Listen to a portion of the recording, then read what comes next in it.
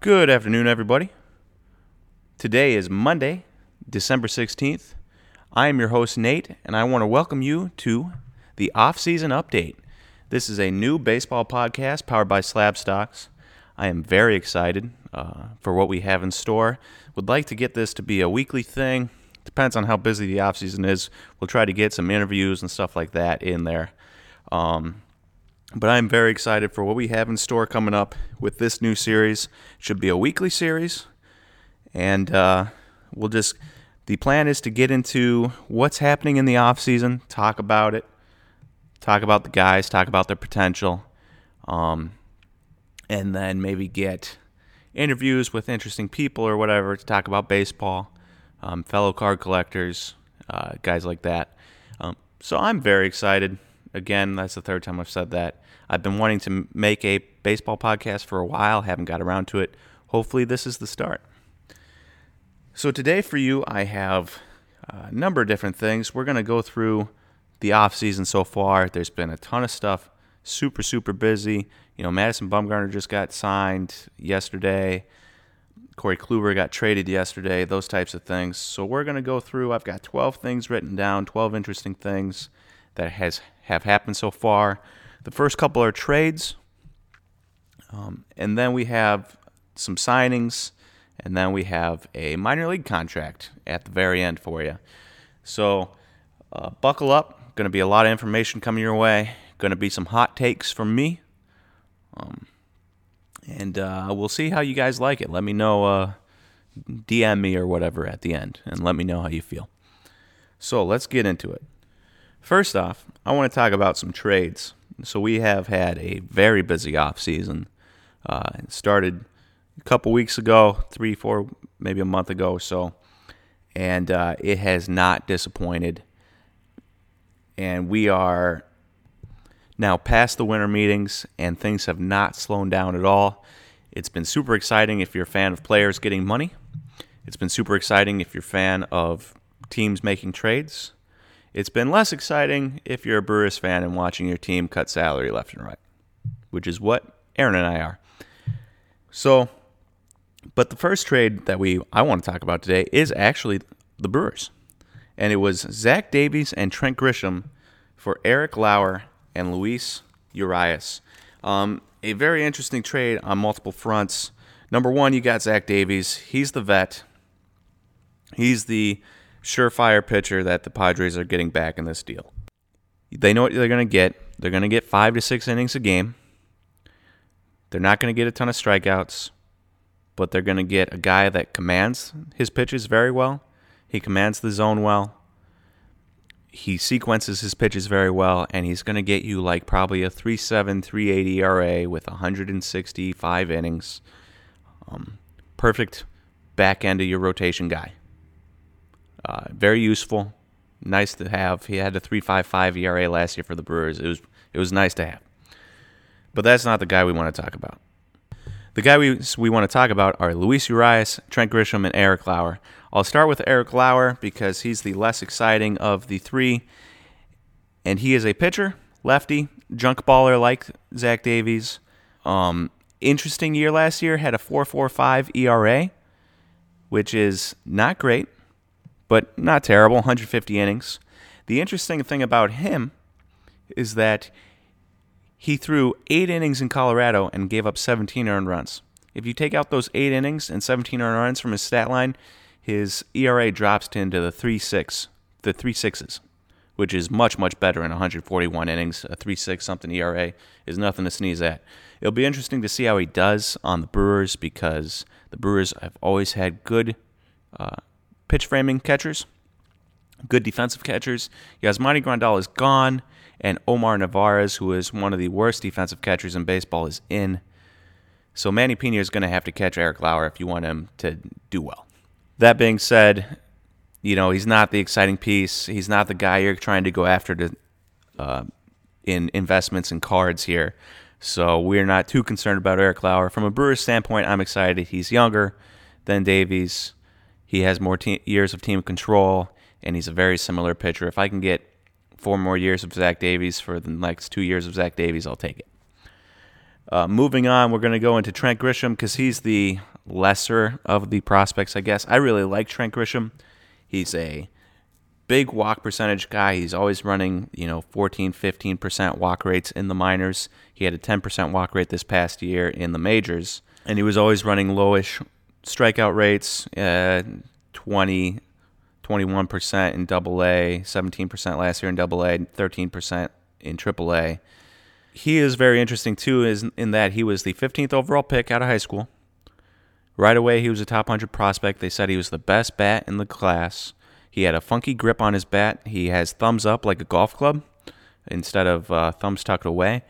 And he said it gave him more control, more bat control.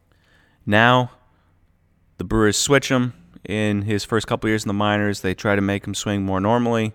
He did poorly. He still walked a ton, but he did poorly. He wasn't getting to his power or anything.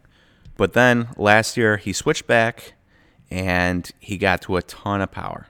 13 home runs in AA in 63 games, 13 home runs in AAA in 34 games, 6 home runs in the majors in 51 games. So, good eye at the plate, big home run power, all right defender in the outfield, doesn't have an arm, probably is going to be a left fielder, but a decent defender, nothing too spectacular by any means, but not going to be a liability either. So a on-base machine with power and decent fielding out of left or right field, I'll take that. That's a great piece for the Padres to get. I wanted him in our left field, move Braun to first base. Not going to happen now. But in return, we got Luis Urias, who is obviously the most exciting prospect in this deal. A ton of Padre fans were very upset with giving him away. Obviously, you're always scared when a team seems like they gave away a player for really cheap, which we will get into in the Corey Kluber deal later on this podcast. Seems like they gave him really cheap. A lot of fans were upset, and anytime fans are upset and the front office isn't, that's probably a big red flag that maybe Luis Urias isn't as good as we're thinking. But, we'll see. Now, Luis Urias is obviously, he has been playing second. He can play shortstop. The Brewers need him to play shortstop because I don't think they're going to want Orlando Arcia back there again. He's probably going to shift into more of a utility role. So Luis Urias needs to play shortstop. He's not a great shortstop by all accounts. But if he can, with the Brewers' propensity for shifting, they don't need spectacular middle infielders. So he can fake it there or even just be decent there. It would be huge for the Brewers because of his bat. Now, Luis Urias is one of those weird guys that you get a lot of guys because their hit tool is so low, their raw power is big and their game power is much lower. Say they get a 65 raw power, but they have a 55 game power because their hit tool's a 50 or a 45, something like that, on the 20 to 80 scale. Luis Urias is the other way around. They gave him a 35 raw power on Fangraphs, but a 45 future game power. And that's because his hit tool is a 65 future. He has unbelievable hit tool, a pretty good eye at the plate walk rate wise, doesn't strike out a ton. So those are nice things to see. I'm a little concerned that he will be, like last year in AAA, he had a great year, 19 home runs. He's never showed that power before. So it's tough to say what is going to come of that. But I am very curious with the move to Miller Park from San Diego. Miller Park is a home run hitter's haven. You would never have known that Christian Yelich was a 44 home run hitter or whatever he had last year. Nobody would have seen that coming. If Christian Yelich can hit a bunch of bombs, anybody can hit a bunch of bombs. Luis Urias definitely has the contact. He now has the park. He's a shortstop now for sure. He's not going to play second. Keston's at second. He's going to play shortstop, so he's got position. He's got park to up his power, and he's got the hit tool to be a great star. If he gets there, remains to be seen, but he has a ton of pieces going right for him on the investment market. So I'm super excited about Luis Urias. I can't wait to watch him and Keston Hiura for the next 6 years together in the middle infield. Should be a very exciting time for Brewers fans. All right, moving on. We've got trade number 2 of the offseason, not necessarily of the offseason, but trade number 2 that I want to talk about, and that was Hunter Renfroe and Xavier Edwards for Tommy Pham and Jake Cronenworth. I don't really want to talk about Jake Cronenworth. Not too concerned about him. It's all really about Hunter Renfroe, Xavier Edwards, and Tommy Pham. We're going to start with the Padres' return for the deal, and that's Tommy Pham. They just got Trent Grisham, a big-time on-base percentage guy with some power. They got a lot more of the same in Tommy Pham. He's got power. He's got on-base percentage. He hit 273, 369, 450 last year with the Rays, good for a 121 WRC plus, which is 21% better than league average. That's spectacular numbers. Very, very good. You'd love to put him in your outfield, and now they got him for another corner outfield spot. He plays right, Grisham plays left, or he plays left, Grisham plays right, and they've got some high on-base percentage guys in that lineup, which is a nice change from the Hunter Renfroe and Austin Hedges type of days. So a good get from them. Obviously not like an investment opportunity for you guys. So we're going to move on to Hunter Renfroe and Xavier Edwards. Hunter Renfroe, we just talked about. Huge power. Huge power. Walks a good amount, but strikes out a ton. Not much to say from him. He hit 216 last year with a 289 on base and a 489 slugging. The year before that, he hit 248 with a 302 on base percentage and a 504 slugging. So you're not getting on base percentage, you're getting strictly power, which is nice if that's what you're going for. I'd rather have Tommy Pham in my outfield. That being said, they also got Xavier Edwards, who, though Blake Snell, I think it was, called him a slapdick prospect, Xavier Edwards is no small get. He's a very nice player. He doesn't have power at all, but he's got a future 55 hit tool and 80 top-of-the-line speed, along with being a decent fielder. If he's a second baseman with 80 speed and 55 hit, if he can just slap the ball around, get on base, get steals, draw a few walks, it could be huge. In high A this year, he had a 6.5% walk rate and an 8.8 K rate, good for a 301 average, 349 on base, and a 367 slugging, which was exactly league average. WRC plus for high A was 100. His was 100, and 100 is league average. You would like to see more power, obviously. But if you can slap the ball around, get on base, use that speed, and play a decent second base, that's a nice prospect. The Rays don't really need any more second base prospects, but you get him in the system, you try to develop him, maybe you can trade him later. At the very least, he's probably a 2-win player, which is nice to have. You can always have a ton of... The Brewers do this team depth, where they just average player you to death, and that's what the Rays are doing in this trade, kind of. So I like Xavier Edwards. I don't think I'd invest in him from a card standpoint. Number one, he doesn't have any cards. Number two, when he does get a card, and I assume he will, he just doesn't have the power to sell. But from a baseball standpoint, I like the trade for both teams. Tommy Pham's a nice win-now player. Hunter Renfroe can give you some help in the outfield and be a decent major league player, and then Xavier Edwards gives you that future performance that teams like, especially small market teams like the Rays. On to trade number 3, we have Zach Cozart and Will Wilson coming from the Angels to the Giants. You'll remember Zach Cozart as a good defensive shortstop from the Reds who had a career year at the age of 31, ton of power, got signed by the Angels that offseason, was terrible, and then was the first year, his age 32 season, and then last year, his age 33 season, he was injured, and in the 12 games he played, he was also extremely, extremely bad. It was almost worth a negative win above replacement in 12 games played. So Zach Cozart, bad. Obviously, this trade was to get Zach Cozart's $12 million owed next year off the books for the Angels, because then they went and used that money on Anthony Rendon. It's an interesting trade for the Giants. On one hand, you're hoping you can maybe get a bounce back from Zach Cozart, which isn't out of the realm of possibility, but he's really had one really, really good year, a couple decent years, and a bunch of bad years. So I wouldn't expect it in his age 34 season. The interesting get here, though, is Will Wilson.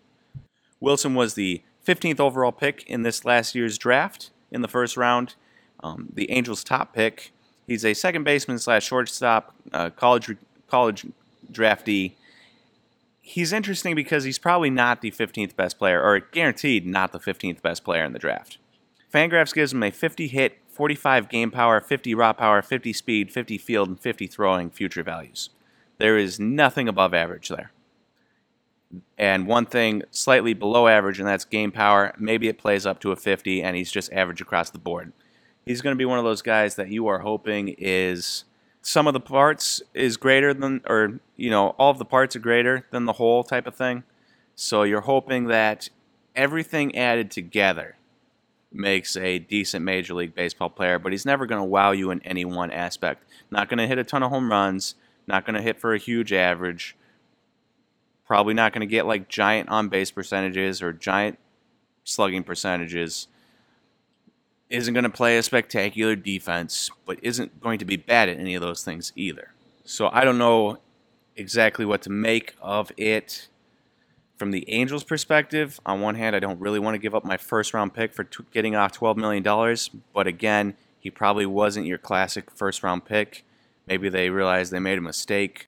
On the Giants side of things, it's an interesting get, but you've probably just got yourself, for $12 million, a 2-win player in his prime, which is good, which is nice.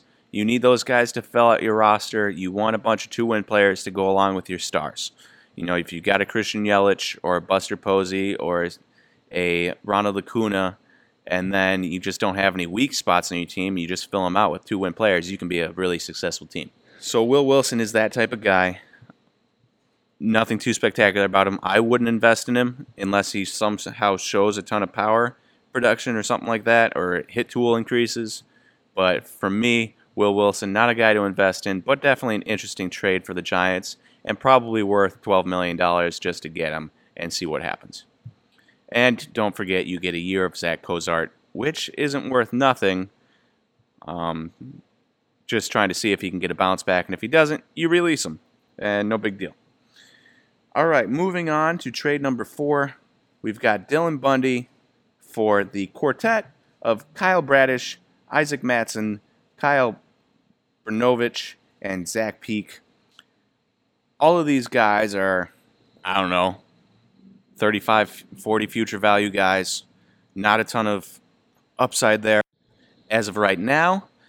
But, you hit on one of them, and you're looking really good. The Brewers did this a couple years ago with Adam Lind. We traded for 3 18-year-old kids. One of them went by the name of Freddie Peralta. You'll know Freddie Peralta from his decent start to his MLB career. Looks really good in the bullpen for the Brewers right now. Has had some rough times as a starter. Can throw his fastball 4 different ways, which is nice. Worked really well in Coors, his first career game. He had 12 strikeouts in his first career start, which is really good. And I had bought an orange auto of his before the start for like $80 and sold it for $200 after the start. I literally had it for like 5 days. So, you can capture lightning in a bottle every once in a while. What's interesting here is that these guys are all kind of similar throwers. I was looking at a Fangraphs article, and they all have similar arm slots, similar pitch repertoires. So the Orioles definitely went for a quantity over quality and also a type here. Got nothing more to say about them. Let's move on to Dylan Bundy. Dylan Bundy is obviously the big name here, former first-round pick that's dealt with injuries and somewhat ineffectiveness over the years. He threw 161 innings this year to a 4.79 ERA with a 4.73 FIP, 9.02 Ks per 9 innings, and a 3.23 walk per 9 inning. The Orioles don't really have a good defense behind them. The Angels have a much better defense now with Rendon and Andrelton Simmons and Mike Trout and David Fletcher. So they are much more a good defense for a pitcher. The Orioles not as much. The Orioles employ Chris Davis, for Pete's sake. So it'll be interesting to see what Dylan Bundy does, but he's just not an exciting pitcher right now. So we'll move on. Number 5 on my list, we've got the big trade yesterday, the trade that kind of shocked everybody. Corey Kluber for Emmanuel Clase. Clase. I don't know how to say his last name. And Delino DeShields. You'll know Delino DeShields. He was a former Rule 5 pick for the Rangers, had a really good rookie year, and then he's just kind of snuck around the edges of their roster for the last couple of years. He's all right, good defender. Not much else to say about him. Somebody to stick in their outfield, I guess, stick on their 40-man roster and shuttle between AAA and the majors. And then Emmanuel Clase is the guy that is the big get, I guess you would say. He's a reliever for the Rangers last year. He came up from AA. He never pitched in AAA. Through 23 innings, had a 2.31 ERA, averaged like 99.4 miles per hour on his fastball, and got his fastball up to like 102, I believe. Even had a 101 mile per hour cutter, which is obscene. He's the big get. Obviously, relievers are valuable. It's interesting. You know, he's just a reliever. You never know if he just falls off the map. They're obviously valuable, but that kind of speaks to Corey Kluber's value in that they're going for Brandon Marsh from the Angels, who's 50 future value. The Angels said no, and they settled on a reliever.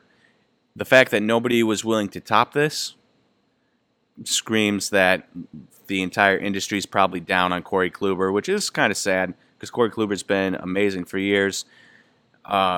But he has been trending in the wrong direction.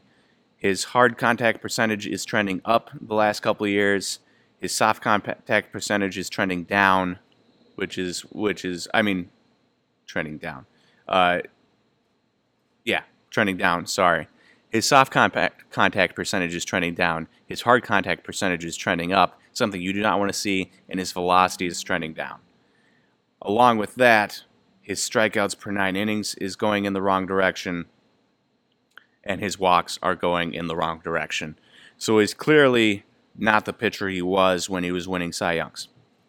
That being said, if you can get, he had a 5.80 ERA in 35 innings this year, got injured, was out for the year, was probably pitching injured, so you can't really make anything from that. In 2018, he had a 2.89 ERA in 215 innings. I don't think you're going to get that again, but maybe you can get a high 3 ERA out of him, mid 3 ERA out of him this year, and then you have an option for him for 17. It's $17 million this year and $17 million option for next year. Probably worth it, and I'm actually kind of shocked that a team like the Brewers didn't try to get that contract. So it's Corey Kluber and Indians fans have found themselves in a weird situation where you expect Corey Kluber to fetch you more than that, and then the whole world found out that he clearly wasn't as valuable as we thought, and I bet a ton of fan bases are upset that you didn't get your hands on him. It'll be interesting to see how he comes back, but Emmanuel Clase and Delino DeShields feels very, very, very weak and light return. Along with Corey Kluber, moving away from trades for a second, the Rangers have had a crazy, crazy offseason. So they obviously just traded for Corey Kluber. They have Mike Minor. They have Lance Lynn. And now they also signed Jordan Lyles and Kyle Gibson. Kyle Gibson obviously was not great. He's a year removed from a 3.62 ERA in 196 innings. He had a great year. Last year, he only threw 160 innings. He had 9 Ks per 9 innings, which is nice, and 3.15 walks per 9 innings, which is all right. It's trending down from the year before. But he threw a 4.84 ERA, a 4.26 FIP, was worth 2.6 wins above replacement. We're not going to dive too more deeply into the numbers here. Ran a much higher BABIP, I guess, is one last point I'd like to point out than the other year. Getting him in there in the Rangers, they have done really well with Mike Minor and Lance Lynn, so hopefully they can do well with Kyle Gibson. So that's a nice get. If he's your fifth guy in the back of your if he's your fifth guy, that's really nice. Jordan Lyles, you'll know him. He signed with the Pirates, had 9 really good starts, and then had 9 really bad starts, and then got traded to the Brewers and basically carried the Brewers to the postseason. Was incredible. Not much else to say. If he pitches like he was on the Brewers for 2 years, $16 million, the Rangers got a good deal. If he pitches like he did on the Pirates, 2 years, $16 million, that's fairly releasable. I don't think they're going to be too concerned about the extra millions if it doesn't work out. So I like that deal. Now their rotation is fronted by Corey Kluber, Mike Minor, Lance Lynn, and then you got Jordan Lyles and Kyle Gibson to eat innings. Not bad. I like that. I like that rotation. They didn't get Anthony Rendon. They could probably use Josh Donaldson, but they have apparently out of his price range. So we'll see. We'll see what happens, what they do with offense, but their pitching rotation is good. So exciting to see that from them. Exciting to see a team that was out of the playoff race, make some moves, spend some money to get better. Number 7 on our list, we've got Nomar Mazara, Rangers outfielder. They traded him away to the White Sox for Steele Walker. Nomar Mazara is obviously, he's 24, he's outfielder. You've heard about him. Hit 268 with a 318 on base and a 469 slugging. He is what he is. Lowish averages, low on base, a decent slugging. Should hit you like 20 home runs with enough playing time. Doesn't walk a ton, but walks a decent amount. Doesn't strike out a ton.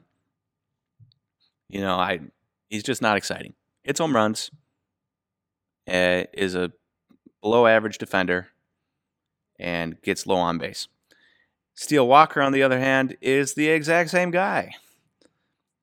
Has a ton of power, has a low hit tool, won't get you any bonus for fielding. So you basically traded Nomar Mazara now for Nomar Mazara in the future. Steele Walker is definitely the type of guy that I probably wouldn't invest in. He's been doing well. He hasn't struck out a ton. He walks a decent amount. But you're still probably going to get low average, an all right on base, and an all right slugging. So what it is. Steele Walker, Nomar Mazara, same guy. That is a trade that happened. Doesn't really move the needle any which way. But Nomar Mazara is probably like an average player. And the White Sox need those guys to fit around their young core. All right, so those are all the trades I had for you today. Let's move on to a couple big-time pitching contracts that have been made this offseason. Obviously, I'm talking about Garrett Cole, Steven Strasburg, and Zach Wheeler. You'll know Steven Strasburg signed first. He signed for 7 years, $245 million. A huge deal for the Nationals to get him back. It'll be interesting to see how the Nationals do this next year. They won on the strength of their pitching with Scherzer and Corbin and Strasburg. I'm happy to see them back. They obviously didn't re-sign Rendon. They lost Harper the year before. They've got Juan Soto, but their offense is definitely not going to be the same. So their starting pitching is strong. If they can get some relievers in there and just really go with the pitching train, I think they could probably win another championship. That's how good their starters are. They obviously need some relievers. They don't have any right now that are very good. But if they could get some in, that'd be huge. Just really go pitching depth team and hope that Juan Soto can carry your team, basically. I mean, you've got Juan Soto, and you've got Carter Kieboom coming up. You've got Trey Turner. Not bad. Victor Robles. Not a bad group of guys, but you really don't have that cleanup hitter, that 3-4 combination or that 2-3 combination. You got Juan Soto, and after that, it's kind of hit or miss. Howie Kendrick did really well last year, but he's going to be 38 next year, so you don't know what's going to happen there. So I would like to see them get some relief pitchers in there and just go full bore on the pitching side of things, and then just hope that Juan Soto and Trey Turner and Carter Kieboom and Victor Robles can be enough for your offense. Obviously, Juan Soto is great. So that's the Steven Strasburg deal. I think it's a great signing for the Nats. He's been very good. I think he will continue to be very good in the future. $35 million a year is a lot, but you want to win. The Nationals just won a World Series because of their starting pitching. You can't give that up now. All right, moving on to Zach Wheeler, who signed for 5 years and $118 million with the Phillies. Moves to a division opponent, which is always interesting, so to speak. He's obviously a pretty good pitcher, 3.96 ERA and 195 innings, 31 starts, 9 Ks per 9 innings, which is right in line with one per inning, 2.3 walks. We won't dive too much deeper into the numbers. Just know that Anytime a guy's throwing 98 as a starter consistently, people are going to bet on upside. And the Phillies are betting on his upside here. He's going to be 30 through 34 by the time this deal is done. They're hoping to get more out of him. We'll see if it works. I don't think I would have personally given Zack Wheeler 5 years, $118 million. But I'm not the Phillies GM, and they need pitching. And then leaving the big fish for last year, we got Garrett Cole to the Yankees for 9 years, $324 million. Obviously, this is a record amount for money per year at $36 million, annual average value there. Huge deal. Huge deal for the Yankees, huge deal for Garrett Cole, huge deal for baseball. Garrett Cole was obviously incredible last year, throwing a 2.50 ERA in 212 innings with 326 strikeouts. Having 114 more strikeouts than you had innings pitched is incredible. And that is why that right there is the reason he got $36 million a year. It'll be interesting to see what happens to his card prices. Obviously, moving from the Astros to the Yankees, he didn't have Astros team cards. It was Pirates for his prospect autos and his update cards. So moving to the Yankees will probably only benefit him. They're already a great team. Putting him at the front of the rotation, if he can lead them to a World Series, I expect a big boost in Garrett Cole prices. So that's exciting. That's one of the guys. Most of the guys we've covered, there hasn't been huge expected boosts out of them. Maybe Luis Urias, and now Garrett Cole. So Garrett Cole, huge deal for investors, huge deal for baseball fans. It's exciting to see. Number 11 on our list, briefly cover the Rendon contract. He signed for 7 years, $245 million. This is exciting if you're an Angels fan, and exciting if you're a Rendon fan. On the Nationals, he was always kind of overshadowed by Bryce Harper. Bryce Harper has a very big personality. He's going to be overshadowed, even though he was an amazing player for years. He finally got his due last year, placed third in MVP, was a World Series hero for them, though he wasn't MVP of the World Series, playoff hero too. Performed really, really well all year. Had a 1,010 OPS with a 153 OPS plus, which is 53% better than league average on the year. And he has had a 130 or better for the last 3 years straight. Adding him to the Angels, we'll see what happens. He became second fiddle to Bryce Harper. But Bryce Harper's a much more boisterous personality than Mike Trout is. So maybe Anthony Rendon can finally get his due if he is able to help Mike Trout and lead them to a World Series or a playoff berth at all. Will be interesting to see what his prices do. I expect maybe a slight boost because of the big contract, getting name recognition in there, getting name recognition for the World Series last year, getting third in MVP vote.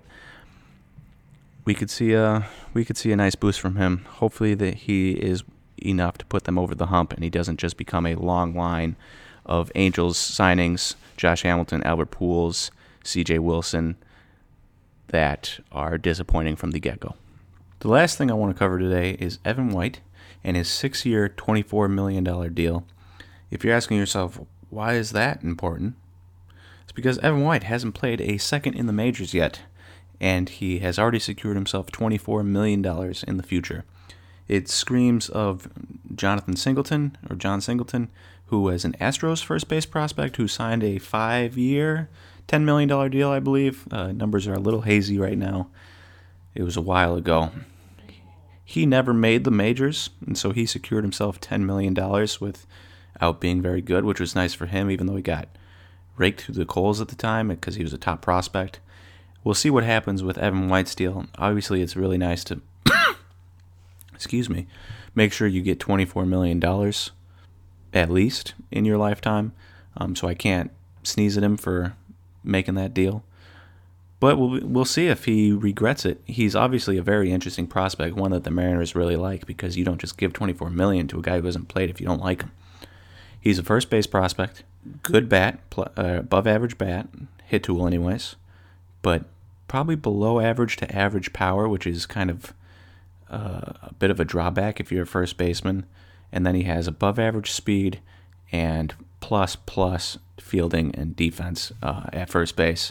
I would actually like to see him move maybe to center field if he has the speed. I'm sure he could have the defense for it, and if not that, maybe a right or left field where the power isn't as important and his speed and defense can play a bigger role than first base. But he's a very interesting prospect, and very interesting that he got 6 years and $24 million before even playing a second in the MLB. And if you're interested, I've talked about a few guys tonight that I like potentially as investments. Evan White, obviously, Luis Urias, Garrett Cole. So I was going to cover their prices just a little bit here so you can see where they're at. And Evan White currently is around $28 to $30 for a base auto, $40 for a refractor. So not a bad price. Already pretty high. I think he could go a lot higher if he moved positions. He's a very interesting player. He hit in Double-A last year, 293, 350, 488 slugging, which was good for 32% better than league average. Only struck out 23% of the time and walked almost 7.5% of the time. So Evan White's a nice player. His card prices aren't too high, but if he's a first baseman, if he's a light hitting first baseman, $30 is probably the edge of his range for Bowman cards. But if he can move to the outfield and let that speed and that hit tool play, I could see a higher ceiling for him. Luis Urias, talked about him earlier in the podcast. He's around $30 for a base auto. Also, he's definitely interesting in Milwaukee. Could be a huge get for the Brewers and could be a huge get for you guys if his power plays up in Miller Park. If he shows he can make solid contact all the time, he could be a very, very interesting player out of shortstop in Miller Park with a good hit tool. Power comes along, especially because he's playing in Miller Park, it could be huge. Now, if they get rid of the MLB baseball, and we've talked about this a lot if you've been listening to us for a while, if they get rid of the MLB baseball and bring it back to the 2017 baseball, not this baseball that gave up a ton of home runs last year, he'll be less valuable.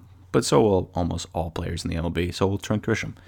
So, interesting there, but $30 for a base auto, it could be a huge, huge steal if he plays up in Miller Park. And then lastly, we talked about Garrett Cole and his ability to be on the Yankees now and pitch well, maybe bring him to a World Series, what his cards will do. And his base autos from 2012, Bowman Chrome, his last one went for $150. Obviously, $150 is pretty outrageous for a pitcher. You never know what's going to happen. He might throw a slider wrong next year and just completely blow out his arm. But, maybe also he is worth every single penny that the Yankees give him, lead him to a World Series, and we're looking at $150 and saying that's way too low. So you never know. Or also, maybe I'd look at his Topps update cards. Always a good way to get some money, Topps rookie update cards. People don't love pitchers for the most part. But, when you're one of the best pitchers of all time, people might make an exception. I don't think so, though. They're kind of the weird ones where it's a sideways card. Fernando Tatis may run into this problem later where people don't like grading sideways cards because then you either have to have the card standing up sideways so that the PSA 10 label can be straight on, or the PSA 10 label has to be lying on its side. Either way, it's a weird situation. So, I don't know about the Topps update, but the Bowman Chrome could be a decent buy. And it could also be, one bad pitch away from wasting $150. We don't know. He could be one bad pitch away from the Yankees wasting $324 million. So there's our update, our off-season update, part 1. We will try to update you guys every couple of weeks with off-season moves, and I'll try to get a weekly baseball podcast in here. But with off-season moves, try to update every couple of weeks so you guys can keep up with what's going on, and you can kind of keep up with who I think might be good investments and who I think might be bad investments because of their moves, stuff like that. I hope you guys enjoyed part 1 of our off-season update. Look forward to making many more of these. Look forward to getting guests on so it's not just me talking for 40 minutes. And then lastly, I know I said this was Monday. I started recording it on Monday. We ran into a lot of things throughout the day, and I got sidetracked a million different ways. So while I'm finishing on Monday, I'm finishing on Monday night, so you won't be hearing it until Tuesday. Sorry about that, but I hope you all enjoy. and look forward to the others. The rest of the week, we've got a podcast coming out on Wednesday, should be a NFL recap podcast. We'll see if Aaron and I can get to a joint podcast at some point this week. Maybe it will be the NFL recap. Aaron is done with school now, so he should be able to jump on a podcast, hopefully. And otherwise, we have all of our regular Instagram posts, content for you, and that should be it. So thank you for listening. I hope you all have a good rest of your Tuesday, not Monday. And I'll talk to you again next time.